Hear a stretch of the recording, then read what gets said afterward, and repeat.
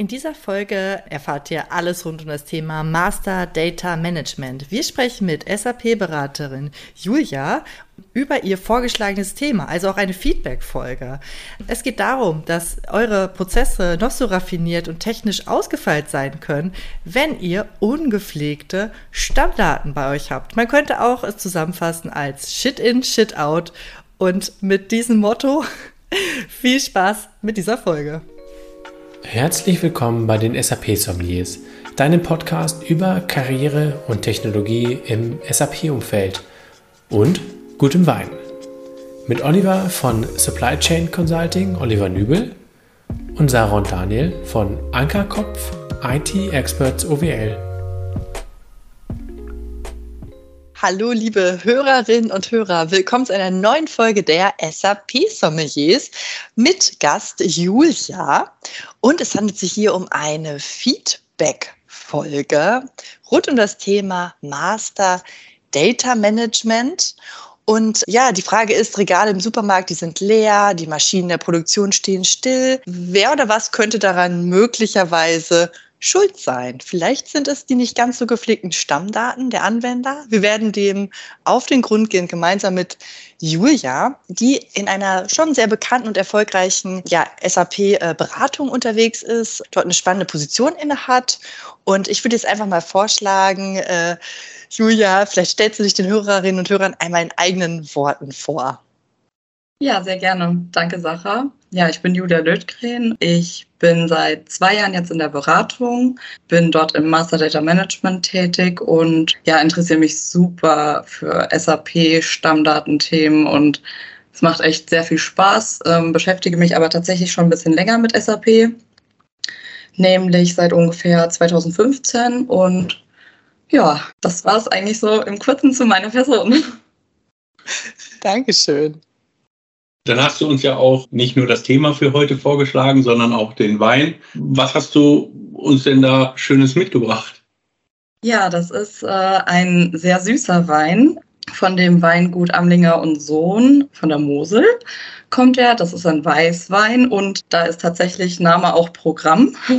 Der heißt nämlich Süß, Jung und Fruchtig. Ich habe schon probiert, das passt auf jeden Fall.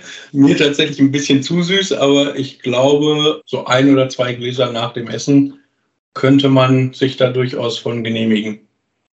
Ja, also ich finde es klasse, dass du nicht nur eine Bandbreite an Themen, also insgesamt hast du, glaube ich, 10 Themen vorgeschlagen, um das einmal so transparent zu machen.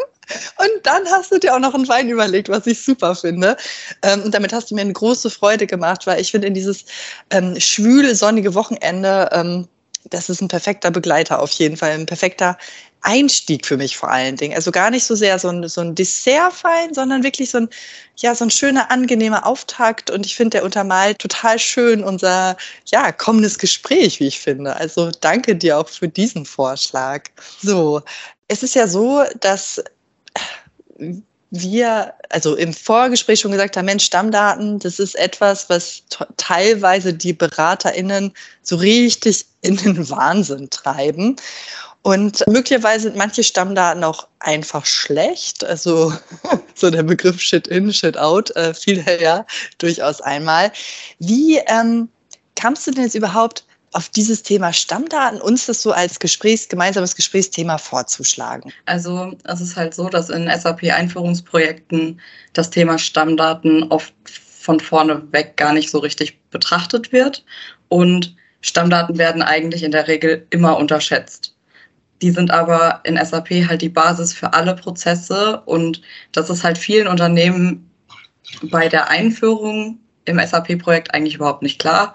Deshalb dachte ich, dass das für diesen Podcast einfach ein sehr gutes Thema ist, um das auch nochmal anzusprechen und vielleicht auch nochmal deutlicher zu machen. Ja, da bin ich eigentlich so drauf gekommen. Und ich beschäftige mich ja jetzt auch täglich damit. Da war das irgendwie auch naheliegend. Also ich glaube tatsächlich, wenn man sich diese Prozessfrage im SAP-Umfeld stellt, ist man sehr schnell immer bei dem einen Baustein, ja, wie steuern eigentlich die Stammdaten meinen Prozess? Und Im Speziellen, ich mit Blickwinkel auf Bestandsoptimierung bin da auch in der Disposition sehr schnell bei den unterschiedlichsten Stammdaten, die sich ja auch irgendwo gegenseitig bedingen, aber auch richtig eingesetzt durchaus einen betriebswirtschaftlichen Mehrwert für das jeweilige Unternehmen bringen. Ich finde es tatsächlich schwierig, innerhalb eines Einführungsprojektes die vollen Potenziale der Stammdaten zu nutzen, die es speziell in diesem Dispositionsprozess dann mit sich bringt. Generell ist es aber auch immer meine Empfehlung gewesen, möglichst einen sehr großen Fokus auch auf die Stammdatenqualität zu legen. Wie würdest du das in deinem Tagesgeschäft in der Beratung beschreiben? Also wie gehst du da heran, möglichst alle Stammdaten mit im Blick zu haben? Hast du da Ansätze, die du vielleicht gerne verfolgst, weil du irgendwie davon überzeugt bist, dass sie zu einem guten Ergebnis führen?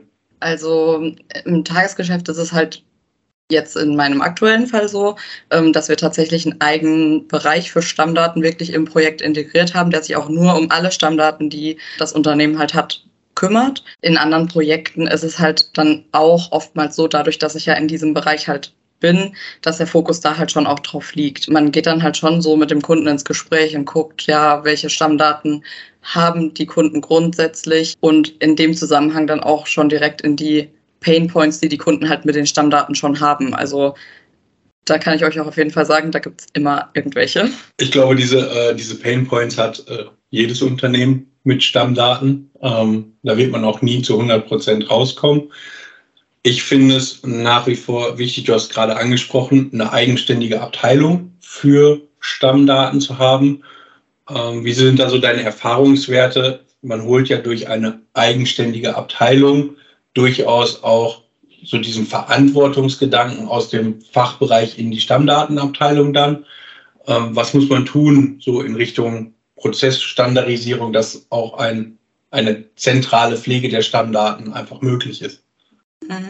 Also es ist halt relativ oft so, dass man, um erstmal überhaupt zu dem Punkt zu kommen, dass die Stammdaten beim Unternehmen überhaupt fokussiert werden, sag ich mal, muss man ja erstmal das Management irgendwie abholen, damit überhaupt so eine Organisation beim Kunden stattfindet oder damit eine Umorganisation stattfindet, weil das ja oftmals schon eigentlich der erste Schritt ist, der richtig schwierig ist, wenn man feststellt, okay, man hat da ein Problem oder wenn ich als Berater feststelle, da gibt es ein Problem, dann erstmal dem Kunden zu vermitteln, ihr müsst da was tun, weil sonst habt ihr am Ende in SAP halt ein Problem, was ihr irgendwie lösen müsst. Wenn man das aber geschafft hat und dann diese zentrale Organisation im Prinzip hat, ist es auch eigentlich in der Regel so, dass man eher halt den Ansatz verfolgt, zumindest verfolgen ich den in der Regel, dass man eben eine zentrale Position hat, die die Stammdaten verantwortet,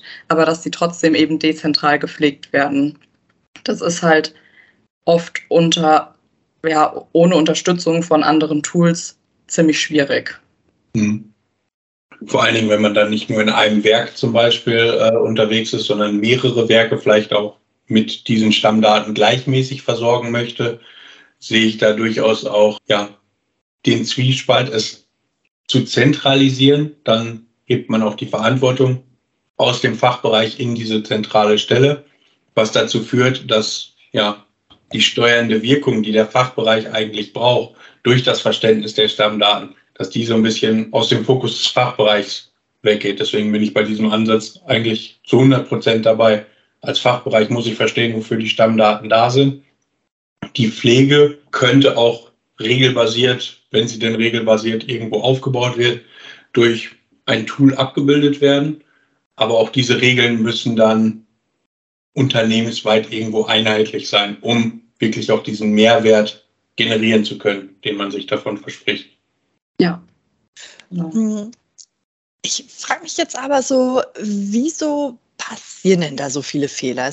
Für mich klingt das jetzt total logisch, wie er das so beschreibt. Es muss halt sauber sein, weil es ist im Grunde genommen das Fundament, auf dem eben auch das ERP dann aufgebaut wird. Und das muss halt natürlich stimmen. Und was erlebst du denn vielleicht für, ich weiß nicht, typische Fehler oder warum funktioniert das einfach nicht? Also als erstes zu dem ganzen Thema Fehler und warum ist das so, fällt mir jetzt sofort ein Artikel ein, den ich gelesen habe, wo die Überschrift lautete: Stammdatenpflege ist wie Badputzen. Jeder möchte ein sauberes Bad, aber keiner hat Lust, es zu putzen. Und im Endeffekt ist es halt eigentlich genau das. Also oftmals ist es so, dass bei einer Systemintegration oder bei einer SAP-Einführung, wie auch immer, ja, Daten einfach übernommen werden. Die werden halt aus irgendwelchen bestehenden Systemen reingekippt und da wird nicht vorher großartig bereinigt, geguckt, braucht man die überhaupt noch oder nicht. Und da wären wir auch wieder bei Shit in, Shit out. Dann ist es sicherlich auch ein Thema des fehlenden Know-hows an gewissen Stellen, dass die Leute halt nicht wirklich wissen, was muss in die Felder wirklich rein, was steuern die. Ja, und dann auch sicherlich fehlendes Interesse, weil viele halt denken, boah, Stammdaten ist voll langweilig. Ist es aber eigentlich gar nicht. Es gibt halt auch nicht in jedem Projekt den Stammdatenverantwortlichen. Klar gibt es immer dieses Migrationsprojekt oder diesen Bestandteil der Migration. Aber auch da wird halt eher auf das technische Mapping der Felder geachtet, anstatt auf den steuernden Inhalt. Und da denke ich, wird nach einer gewissen Phase nach dem Go-Live sicherlich nochmal so eine Art Redesign der Stammdaten auch notwendig sein, wenn man sich nicht vorab schon im Projekt, im Implementierungsprojekt sehr stark damit beschäftigen möchte. Auch das kann durchaus Sinn machen. Im Bereich der Disposition, wenn ich als Berater noch gar nicht weiß, wie sind die Zusammenhänge im jeweiligen betriebswirtschaftlichen Prozess, dann fällt es mir natürlich auch sehr schwer zu beurteilen, was kann das beste Losgrößenverfahren, die beste Sicherheitsbestandsmethodik oder ähnliches sein. Aber so etwas würde ich rein intuitiv eher nach einem Go-Live sehen, so 6 bis 12 Monate danach, wenn sich das Ganze so ein bisschen eingeschwungen hat und man das genauer bewerten kann, um es dann auch besser zu strukturieren. Und ich glaube, du hattest eben das Thema Management angesprochen, ein ganz essentieller Punkt, Stammdaten sind halt irgendwo auch nicht so richtig monetär bewertbar. Also, dass ich weiß, ja, was bringt es mir denn? Was bringt mir denn eine gute Stammdatenqualität? Ich soll da jetzt irgendwo ein Tool kaufen, was unter Umständen auch Geld kostet, was regelbasiert meine Stammdaten einstellt. Aber welchen betriebswirtschaftlichen Benefit habe ich denn dadurch, dass ich meine Stammdaten optimiere, in Regeln presse? Bei den dispositiven Stammdaten, da hat es natürlich einen direkten Input auf Lagerbestände. Die sind dann wiederum bewertbar. Aber zum Beispiel in den Planungsbereichen, wo ich mich auf Arbeitspläne oder so stütze, auf Stücklisten, all dieses Fehlerhandling, was durch fehlerhafte Stammdaten auch im Tagesgeschäft einfach mit bereinigt wird. Und da kann ich Geschichten erzählen, da können wir 3, 4 Folgen mitfüllen, weil einfach die Stammdatenqualität, da gibt es dann User, die sagen, ja, ich bereinige das immer, wenn der Auftrag angelegt wurde, manuell. Ja, aber die Ursache ist doch eigentlich der Stammdatenfehler. Ja, da habe ich aber keine Zeit für. Das sind so Aussagen aus dem Tagesgeschäft. Den Stammdatenfehler kann keiner beheben, behebt aber 4-mal den Fehler, den der eine Fehler verursacht. Und das geht dann irgendwann so in den Tagesablauf über, dass keinem mehr bewusst ist, dass es eigentlich nur ein Stammdatenfehler ist. Und das finde ich so, weil es halt nicht monetär bewertbar ist, was an Tagesgeschäft dafür einfach drauf geht. Und man könnte ja viel schneller einfach bei einem Glas Wein auf der Terrasse sitzen, geht das Ganze so ein bisschen verloren. Und ich finde, es macht wahnsinnig Spaß, auch solche Stammdatenthemen mal genauer zu analysieren und zu strukturieren und dann dem Kunden auch einen Mehrwert dadurch aufzuzeigen, den er nachweislich hat. Ja, bin ich auf jeden Fall komplett bei dir, weil wenn man einfach überlegt, dass in einem Prozess vielleicht 5-mal an unterschiedlichen Stellen Stammdaten korrigiert werden müssen und man einfach alleine betrachtet, wie lange der Prozess sich dadurch in die Länge zieht und das vielleicht bei allen Prozessen so ist, alleine damit spart man ja auch Zeit und Geld ohne Ende. Ja. Natürlich ist es komplett richtig, was du sagst, dass es sehr schwer messbar ist, beziehungsweise fast gar nicht und ein Management dadurch eben halt auch schwer überzeugt werden kann. Aber da sehe ich halt auch uns Berater irgendwo in der Pflicht, dass wir eben das Management dahingehend abholen und das deutlich machen anhand solcher Beispiele, wie du eben auch gebracht hast. Ja. Und ein Produktionsausfall beispielsweise, weil die Mindestbestände falsch gepflegt sind oder Sicherheitsbestände falsch gepflegt sind und man dann nichts mehr auf Lager hat, ist gegebenenfalls auch teuer. Genau, und man darf Stammdaten, damit wären wir eigentlich genau bei dem Punkt Sicherheitsbestand. Ein Sicherheitsbestand bei einem auslaufenden Artikel muss halt irgendwo auch entfernt werden. Und das ist für mich ein zweiter wichtiger zentraler Punkt. Stammdaten sind halt nicht einfach da und dann bleiben sie so, sondern speziell am Beispiel der Disposition leben sie halt auch. Sie leben davon, wie hoch ist die Umschlaghäufigkeit des Artikels, wie hoch ist das Verbrauchsverhalten. Und dadurch habe ich auch immer wieder so einen Zyklus, wo ich auch mit einem Regelwerk sehr gut gegensteuern kann. Klassischerweise, wir hatten das in einer unserer letzten Folgen, so die ABC XYZ-Klassifizierung ist so das Einmaleins der Disposition, um so ein kleines Regelwerk aufzubauen. Und darüber ist man schon sehr schnell in der Lage, auch einfach Ausreißer zu erkennen. Und ich glaube, es geht gar nicht darum, für jeden Artikel die bestmöglichen Stammdaten zu bekommen, sondern ein einfach handelbares Konzept, was für einen Großteil der Stammdaten einfach identisch ist, um auch Ausreißer schneller zu erkennen. Ja, also ich denke, viele Stammdaten kann man halt zum Beispiel auch oder Regeln basierend auf Warengruppen jetzt beispielsweise irgendwie aufbauen, dass man das als Grundlage nimmt oder Produkthierarchien gehen sicherlich auch. Also solche Sachen. Genau. Relativ einfach und dadurch aber auf jeden Fall schon besser als ohne Regeln. Ja. Also wenn ich das jetzt richtig verstanden habe, ist es einerseits schon auch ein Strukturthema, dass es sozusagen total wichtig ist, sage ich mal, einfach handelbares Regelwerk aufzustellen, die den größten Teil eben abdeckt der Fälle. Und dann habe ich aber da jetzt auch schon noch ein anderes Thema rausgehört, nämlich das Thema rund um wieso. Also wofür sollen wir denn eigentlich diese Stammdaten pflegen und in Bezug auf, sage ich mal, diesen Impact oder wie auch immer, den diese Stammdaten haben können. Also ein Thema, wo ich sage, na eigentlich ist das ein Kommunikationsthema, vermutlich. Das heißt, das wären möglicherweise 2 Ebenen, wo du auch als externe Beraterin ansetzt. Also die Management das vor Augen führst, wie wichtig das ist und Regelwerke aufsetzt, um natürlich auch den Anwendern zu zeigen, den Fachabteilungen, hey, schaut her, so ist jetzt der Weg. Habe ich das richtig verstanden?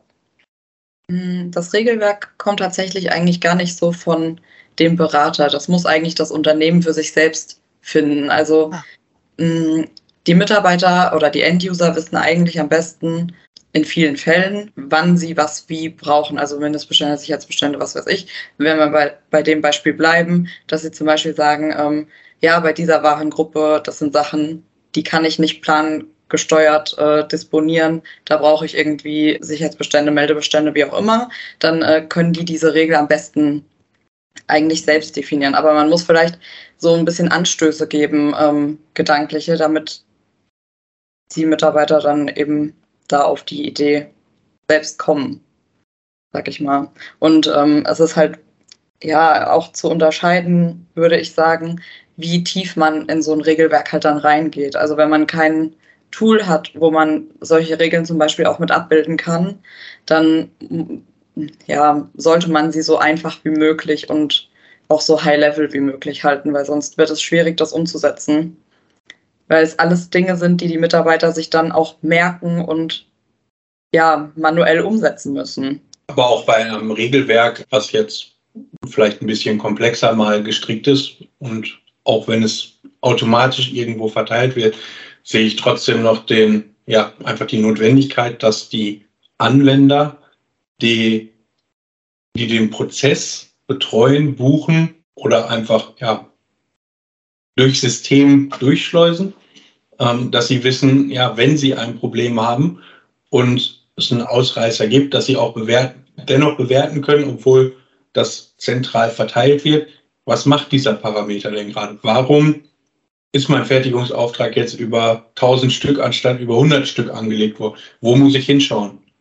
Und ich glaube, es ist tatsächlich eine Herausforderung im Beratungsumfeld, diese Gratwanderung ich gebe jetzt Verantwortung ab, dass man das Bewusstsein davon schärft, dass es einfach nicht so ist.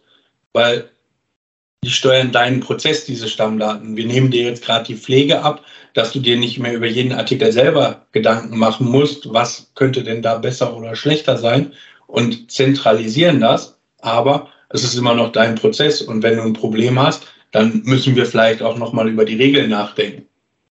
Ja, das auf jeden Fall. Das ist ein sehr guter Punkt, weil nur so kann das auch bei einer zentral gesteuerten Organisation, sage ich jetzt mal, auch funktionieren. Weil wenn der Input aus den Fachbereichen dann nicht kommt, dass irgendwas falsch läuft, dann wird es halt trotzdem weiter falsch laufen. Dann kann das Regelwerk noch so schön gepflegt sein. Wenn die Regel halt falsch ist, dann kommt halt auch was Falsches bei raus. Ja, da ist, glaube ich, die Verzahnung dann trotzdem noch sehr stark gegeben oder muss gegeben sein. Auf jeden Fall. Wie siehst du denn das Potenzial jetzt, ist ja S4 in aller Munde, wie siehst du das Potenzial, wenn ich von einem R3-System komme, auch in der Migration auf S4 vielleicht mal über ein Stammdatenthema nachzudenken, sei es eine Archivierung alter Stammdaten oder auch das Aufhübschen der aktuellen Stammdaten? Also muss ich echt sagen, ist wahrscheinlich auch sehr meine persönliche Meinung, auch aus meinem vorherigen Job. Ich bin halt der Meinung, wenn man ein neues System hat, sollte man das Potenzial auch nutzen und nicht den ganzen Mist mit übernehmen. Also man muss halt wirklich aufräumen und die Daten dann einfach sauber mitnehmen, weil ein neues System mit den schlechten Daten ist halt zwar ein neues System, aber halt mit schlechten Stammdaten. Und wenn ich ein neues System habe mit guten Stammdaten, ist es halt direkt,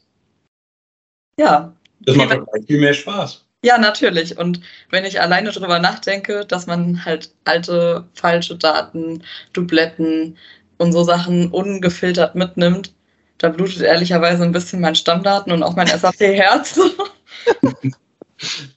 Ist zumindest meine Meinung dazu. Also ich denke, jedes Unternehmen ist gut daran getan, wenn sie da vorher bereinigen, was geht. Ja, das würde ich 1:1 unterschreiben, weil solche Möglichkeiten hat man sehr selten, so etwas mal mit in ein Projekt aufnehmen zu können. Und ich würde das auch definitiv in jedem Projekt zumindest mal bewerten lassen, wie gut ist die Stammdatenqualität, also wie bunt gefächert ist der Blumenstrauß an Stammdaten, den man da so hat, um dann auch eine Bereinigung durchaus angehen zu lassen. Und sei es nur der Schritt der Archivierung, um einfach mal aufzuräumen für den Moment. Auch da bieten sich ja durchaus in der Migration Potenziale, die man zumindest mal bewerten sollte. Ne? Ja, auf jeden Fall.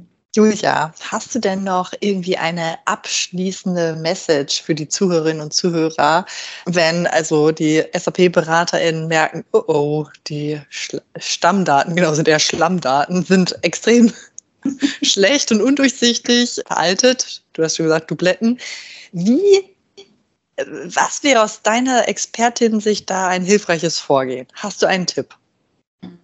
Also als allererstes würde ich halt empfehlen, fällt es wahrscheinlich dann in den Modulen auf, den Modulberatern, dass man sich dann erstmal modulübergreifend abstimmt im Projekt und halt einmal auch aus den anderen Modulen bewertet, okay, ist das jetzt irgendwie nur ein Problem in meinem Modul oder so grundsätzlich? Und wenn das grundsätzlich ein Problem ist, dann sollte man auf jeden Fall versuchen, das Bewusstsein beim Management zu schaffen, den Kunden abzuholen, um dann halt eben da noch gegensteuern zu können, und dem Kunden halt klarzumachen, wenn ihr jetzt auf SAP umstellt, SAP ist ein sehr stammdatengetriebenes System, dann holt ihr euch sehr viele Probleme rein. Und wenn das Management das dann auch erkennt und hoffentlich zuhört, dann hat man vielleicht auch Glück, dass es wirklich ein eigenes Teilprojekt im Einführungsprojekt gibt, beziehungsweise dass es dann halt eine Umstrukturierung einfach auch stattfindet und verantwortliche Personen dafür halt definiert werden beim Kunden. Da hat man auf jeden Fall dann schon viel gewonnen, zumindest für die Zukunft. Vielleicht nicht direkt zum Go Live, aber Genau. Wichtig ist halt, dass dieser Change als kontinuierliche Verbesserung gesehen wird. Also es ist nicht, dass man einmalig das Potenzial schöpft, sondern dass Stammdaten sich halt auch mal verändern dürfen, dann vielleicht anderen Regeln unterliegen und durch diese Regeln wieder bestmöglich ihr Potenzial auch ausgeschöpft wird. Ja, auf jeden Fall. Ja, danke schön. Wollt ihr noch irgendetwas loswerden? Ich für meinen Teil nicht. Ich probiere noch mal. Oliver probiert, ob fruchtig, süß und lecker nicht doch was für ihn sein könnte. Ich sehe, das Glas wurde schon das 2. Mal gefüllt. Vielleicht haben wir den Oliver ja doch auf der süßen Seite des Weines jetzt, Julia. Ja, und liebe Hörerinnen, liebe Hörer, danke fürs Zuhören. Und bei Fragen, Anmerkungen, Wünschen einfach feedback@sap-podcast.de und wer weiß, vielleicht kommt ihr dann ja auch in die Sendung als Gast. Schönen Abend. Ihr habt ein Thema für uns oder wollt sogar selber einmal Gast sein, dann schreibt uns an feedback@sap-podcast.de oder kontaktiert uns über LinkedIn oder Xing. Ihr könnt uns auch einfach bewerten auf Spotify, Apple Podcast und überall dort, wo man Podcast bewerten kann.